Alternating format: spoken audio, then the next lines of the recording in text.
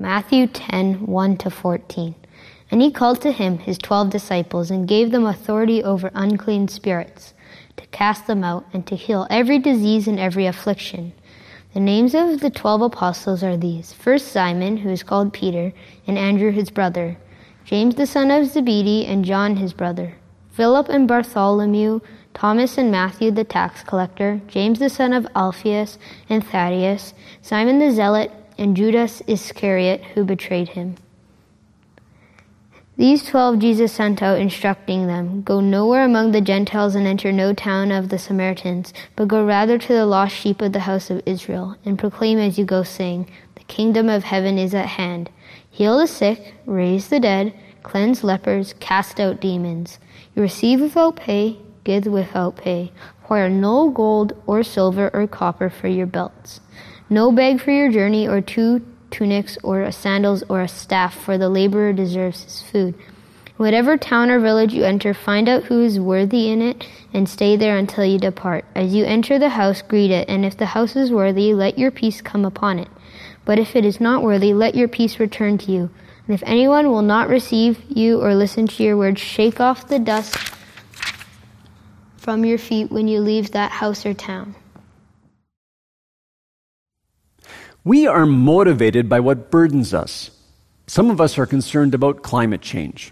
If we are, we're making all kinds of adjustments to lessen our carbon footprint. Some of us are weighed down by our family situation. If we are, we're seeking counsel and investing in family relationships. Some of us are burdened by health concerns. If we are taking measures to follow medical counsel and making lifestyle adjustments to ensure we stay healthy. Some of us are concerned about our financial situation. If we are, we're giving attention to income and savings and investments. What weighs on you today? What weighed on Jesus? In Matthew chapters 8 and 9, Jesus is going from village to village. And as he goes, he sees people. He feels compassion. He sees sheep without a shepherd. The sheep are harassed. That means they're troubled, worried, bewildered, and they're helpless. They're exhausted. They can't get up. They can't rescue themselves. That is what Jesus sees. According to Jesus, the sheep are lost. That means they're dying. They're being destroyed. And it burdens him. Does it burden me? Does it weigh on you? My prayer today is that we will receive the burden Jesus carries. Because of this burden that Jesus has, he urges his disciples to pray earnestly to the Lord of the harvest to send out workers. If they're praying, they will capture his heart. The disciples have already been called to follow Jesus. Now in chapter 10, Jesus gives his first commission to them. If they are praying, they will hear his commission to serve, and they will be the first response to their prayers. We must take note. Chapter 10, verse 1. And he called to him his 12 disciples and gave them authority over unclean spirits, to cast them out and to heal every disease and every affliction. Jesus' ministry, his teaching ministry, his healing ministry, all of it was characterized by divine authority. Now Jesus delegates that same authority to his disciples, who will have authority to proclaim the gospel of the kingdom, heal every disease, and expel demons. All that the disciples do will depend on the authority delegated to them by Jesus. Jesus says, "Go under my authority. I have all authority in heaven and on earth." The disciples will go with the power and authority of King Jesus. Wow. With the arrival of the kingdom in Jesus, Satan has met his match and much more. Satan is no longer the uncontested ruler of the world, but the unclean spirits who are in rebellion against God and hostile to humanity will oppose Jesus' disciples. The disciples will encounter spiritual warfare, but they, like Jesus, will expel demons. The captives will be set free. Amazing. What authority! What kind of people are these disciples? Here are their names. Verse 2.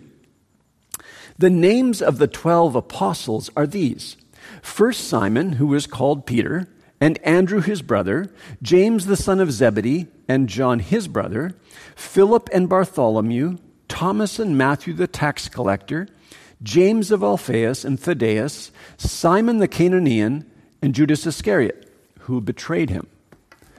The 12 apostles had a unique calling. They reflect the 12 tribes of Israel and are symbolic of God's calling on Israel as his people. God intended from the very beginning that Israel be a kingdom of priests, mediating God's blessing to all peoples. And from the outset of Jesus' ministry, Jesus envisioned a new, restored Israel based on the 12's relationship with him. They were commissioned by Jesus with his personal authority to be his special representatives, laying the foundation of the early church and writing the New Testament scriptures. The 12 are a remarkably diverse group. As I talk about them, ask yourself, with whom do I identify? Peter, the spokesperson for the group, always heads the list of the 12. He's a businessman, regularly in a leadership position. Andrew, his brother, is sensitive to God's leading. Though overshadowed by his brother, Andrew is seen bringing others to Jesus. James and John, the sons of Zebedee, leave a successful family business to follow Jesus. Their father is successful enough in business to employ others. Their mother has enough money to support Jesus. They have family connections to the high priest. Jesus calls James and John sons of thunder. They have fiery tempers. On one occasion, James and John want Jesus to call down fire from heaven to consume a Samaritan village that has disrespected Jesus. What great missionaries! Burn them, Jesus! But over time, their hearts are transformed by Jesus. They learn to love with God's love. John later went to those same Samaritans with the good news of Jesus. James will be the first of the 12 apostles to be martyred. John will be the last to die. Philip, he never enters the inner circles, but he takes a leadership role among the lesser-known apostles. Bartholomew is known for his outspoken honesty. He's a truth teller. Thomas is a skeptic who eventually makes one of the most profound declarations of Jesus' identity. His confession is the climax of John's gospel. Matthew is a tax collector, a former traitor to his own people, who becomes a missionary to them. James, the son of Alphaeus, is either younger, shorter, or less well known than the other James, but faithful to Jesus throughout his life. Then there's Thaddeus, also called Judas. We know little about him. The team even includes Simon the Canaanian. Canaanian is a transliteration of an Aramaic word meaning zealot. This Simon is a zealous revolutionary belonging to a Jewish terrorist organization radically opposed to Roman rule. The last on the list is Judas Iscariot. He is the less than honest treasurer for the group. He betrays Jesus. Do you identify with one of these disciples? Imagine this group on mission together. Imagine the tension between Matthew, a tax collector working in service of Rome, and Simon the Canaanian, a man radically opposed to Rome. They were ideological opposites. The storms on the team probably rivaled the storms they had faced on the Sea of Galilee. Imagine the fishermen who paid taxes to Matthew beside the Sea of Galilee. Peter probably fed Matthew leftovers at the evening campfire. In this passage, the 12 seem to represent all who follow Jesus, all of us. The word apostle simply means sent one or envoy. All who follow Jesus are sent by him. Most commentators agree that the principles laid out in this passage are for all disciples, in every generation, including us. The 12 were common people like you and me. If God could transform their lives, he can transform ours as well. If God could use them, he can use us. Matthew lists the disciples in pairs, probably to reflect what Mark 6 verse 7 makes explicit. They were sent out 2 by 2. As this diverse band of disciples walked the roads of Galilee in pairs, they were formed and transformed. So what would Jesus say to us today? Go with your team. I will transform you along the way. In our passage, Jesus gives his disciples a very specific short-term assignment. Verse 5, these 12 Jesus sent out, instructing them, Go nowhere among the Gentiles and enter no town of the Samaritans, but go rather to the lost sheep of the house of Israel. Go nowhere among the Gentiles means literally, do not take the road to Gentile lands. The disciples were not to take the road north to Tyre and Sidon or take the road east to the Decapolis. They were not to take the road south to Samaria. This short-term mission assignment was restricted to Jewish Galilee. Why this restriction to the house of Israel when Jesus was already ministering to non-Jews in Galilee? Firstly, Jesus restricted his own ministry primarily to the Jewish people, even though it was clear from the outset that his mission would be to all peoples. As the Messiah, Jesus came in fulfillment of his people's history as their king and redeemer. His mission was to save his people from their sins, Matthew 1:21, so that they might be a blessing to the nations. And indeed, the early church emerged out of the Jewish remnant in Jerusalem and Judea, and then expanded to include Samaria and went right to the ends of the earth. So, through Jesus, God was being faithful to his covenant promises to Israel. God always keeps his word. Secondly, this short-term assignment was a stage in the training and preparation of the disciples who, after Pentecost, would eventually lead the mission to the world. Thirdly, the disciples were probably not ready for the challenges of the Samaritan and Gentile worlds. Their hearts needed transformation. Fourthly, their time was limited on this short-term assignment. They had to go out and come back rather quickly. What's your assignment? If we're disciples of Jesus, we all have an everyday assignment with specifics peculiar to us. We have the assignment to be a father, mother, son, daughter, grandfather, grandmother, uncle, aunt. We meet people in transit, work colleagues, neighbors. Do we see ourselves as disciples with an assignment every day? Jesus would say to us, live according to your specific everyday assignment. Sometimes we may even go on short-term assignments to other places. I remember being on a short-term assignment in Nikopol, Ukraine. Our focus was the villages surrounding the city. We went in twos, sometimes threes, from home to home, sharing the good news of Jesus and praying for the people. One of the three always spoke Ukrainian and Russian. We were a diverse team, composed of Canadians and Ukrainians. Many of the team members were in their 70s. I was much younger. Walking the village streets, we saw Ukrainian people. We saw them. We learned to pray for them. Quite often, my teammates were two women, Olga and Frida. For some reason, I gave Frida the nickname Bruder, German for brother. I don't know why. We laughed a lot between homes. We became a team. In each home, one of us would share our life story. Some villagers surrendered their lives to Jesus. Others received prayer for healing. Now, some would question our methodology.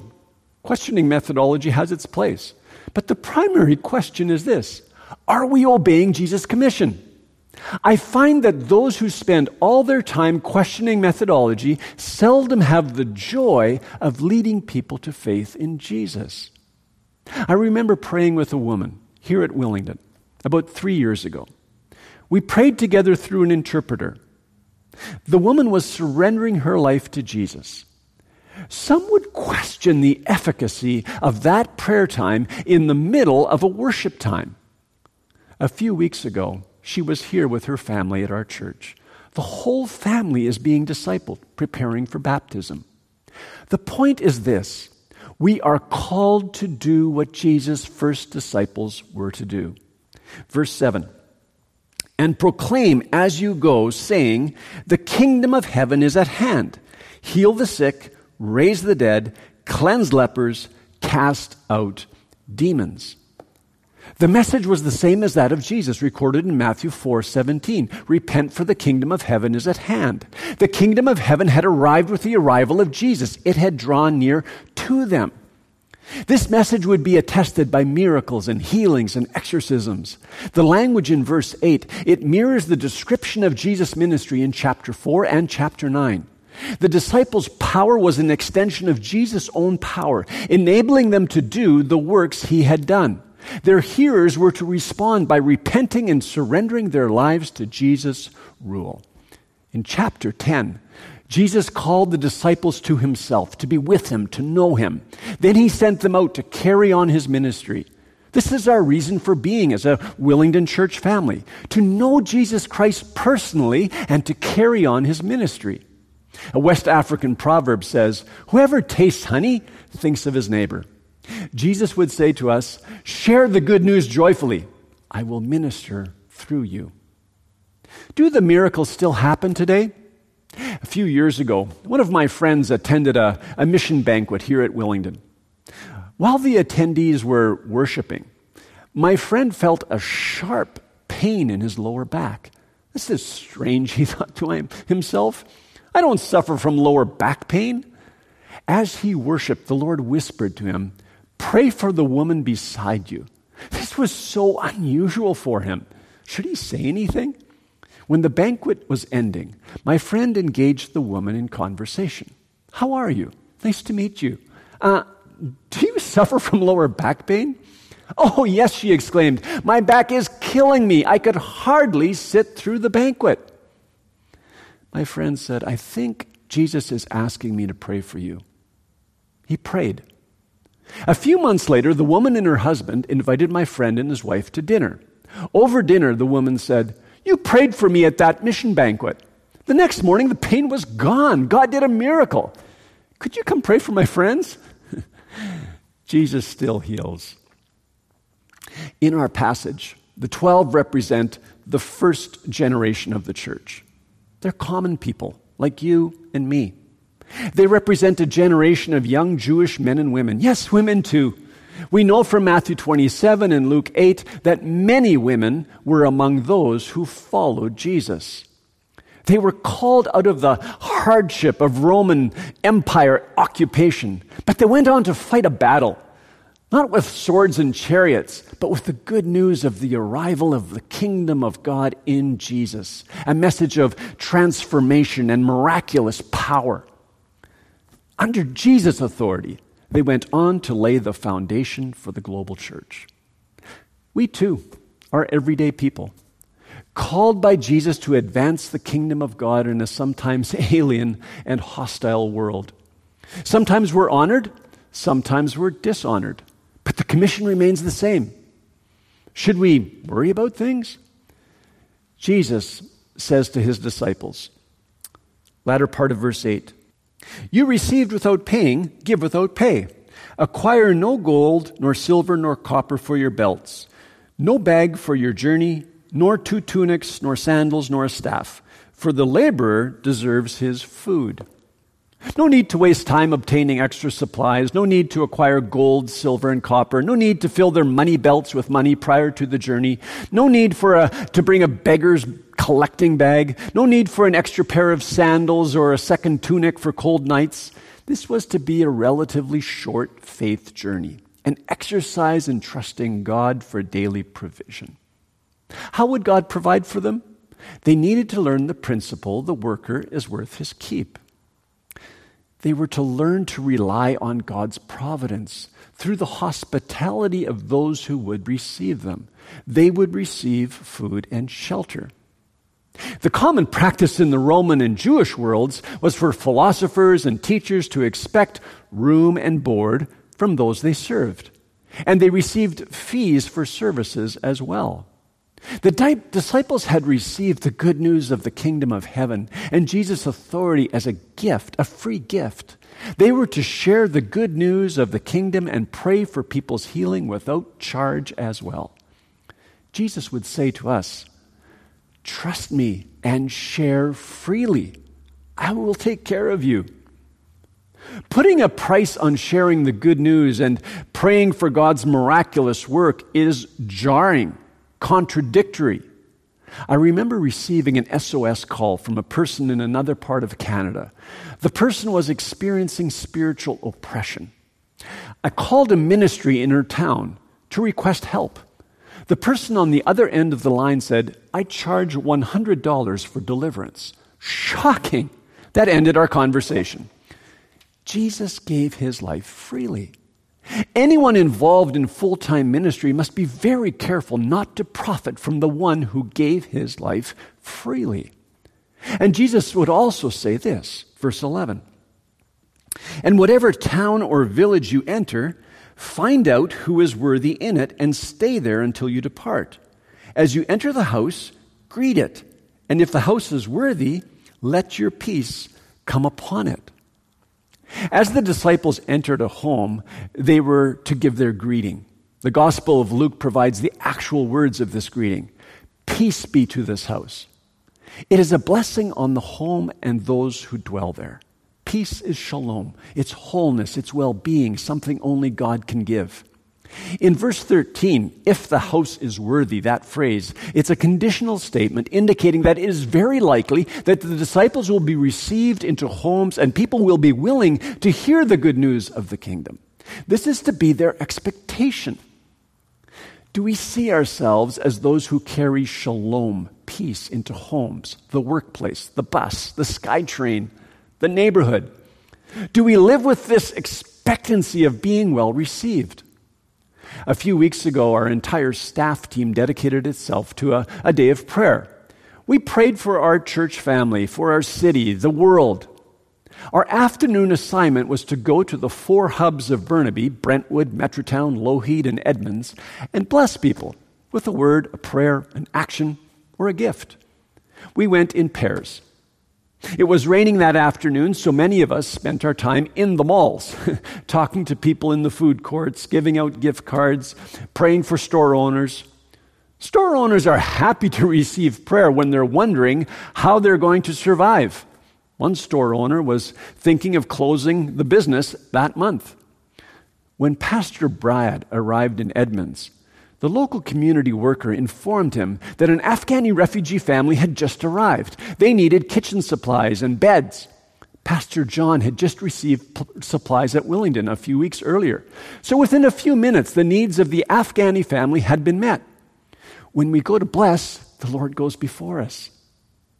As Karen Chan prayed that day, God gave her a special burden for students. So with her team, she drove from school to school praying for students. God is at work. In recent weeks, we've seen God opening doors in some places that have never been open. Do we live with a sense of expectancy? Do we wake up asking, what is God going to do through us today? Jesus would say to us, be ready to extend my peace to those who will receive you. Be ready. Those who received the 12 received Jesus. Matthew 10:40 makes this explicit. Whoever receives you receives me, and whoever receives me receives the one who sent me.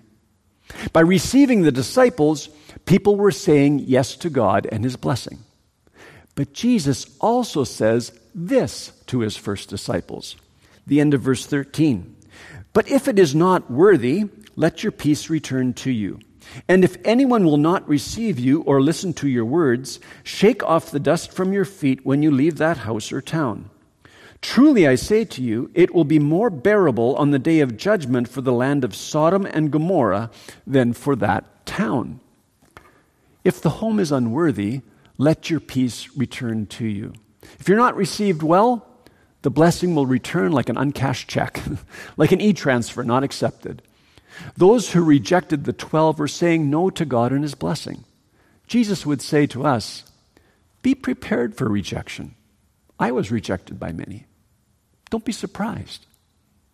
I have a question for those who have not surrendered their lives to Jesus. Why would Jesus say to his disciples, shake off the dust from your feet?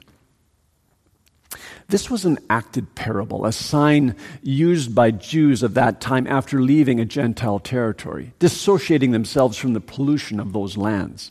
In the case of these disciples, the act communicated that the Jews, if they rejected their Messiah, they would be under judgment, like Sodom and Gomorrah.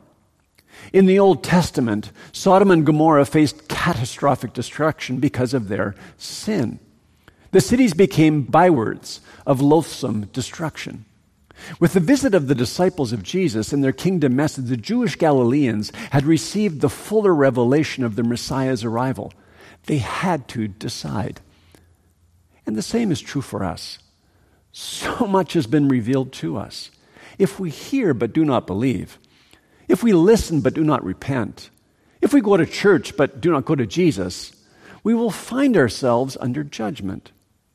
As Peter, the disciple of Jesus, proclaimed in Jerusalem later, "And there is salvation in no one else, for there is no other name under heaven given among men by which we must be saved." Acts 4, verse 12. So, have you surrendered your life to Jesus? Why not? I'll give you an opportunity to do that in a minute.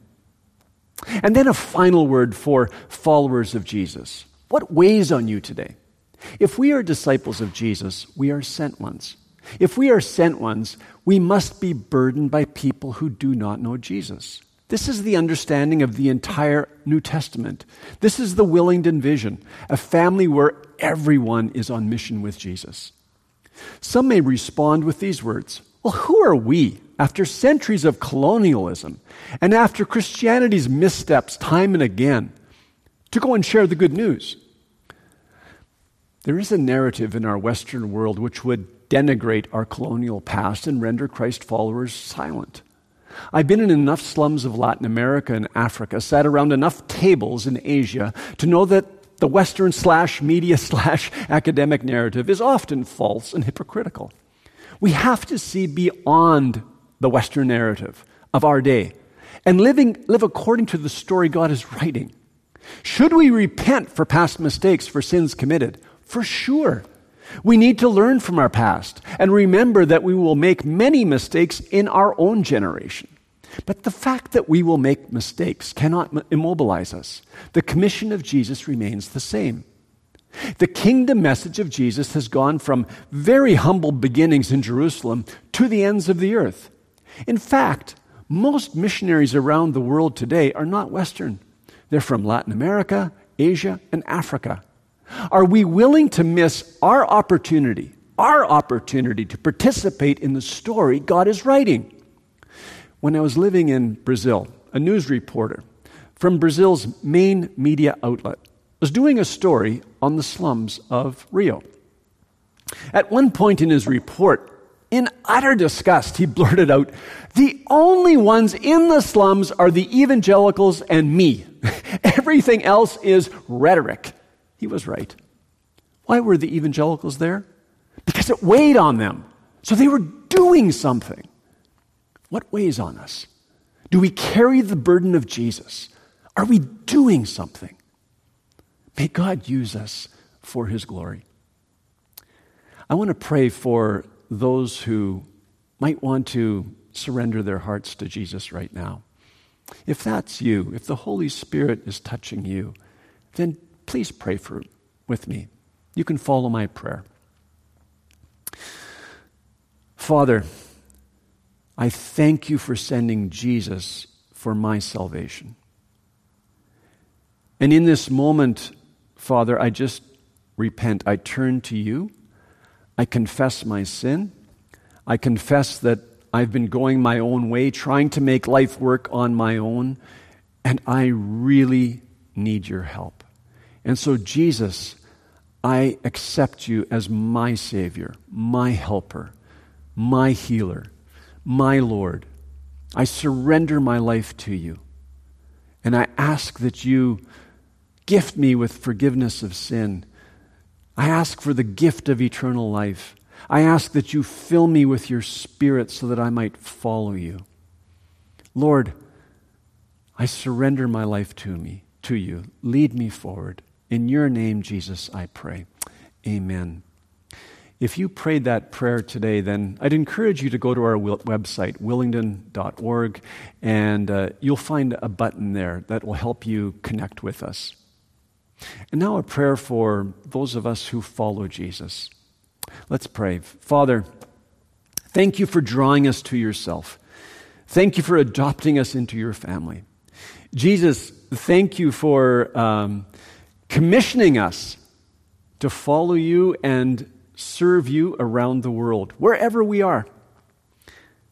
forgive us for living sometimes not aware of our assignment, thinking so much about ourselves and our own needs that we don't see the people around us who are troubled or bewildered or in need in some way. They can't get up. They need you. Forgive us for not seeing. And so, Lord, we pray that you would open our eyes, open our hearts, so that we might be your servants in the world today. Thank you that we don't go alone. Thank you that you are with us by your Spirit. Holy Spirit, empower us. Help us understand what it means to live under Jesus' authority. Help us understand what it means to be your servants in our day. Help us see the opportunities around us. And so, Lord, we entrust ourselves to you, and we look to you with hope and expectancy, believing that you will use us today, this week, for your glory. In Jesus' name we pray. Amen. God bless you. I'm going to leave you with some questions for your reflection.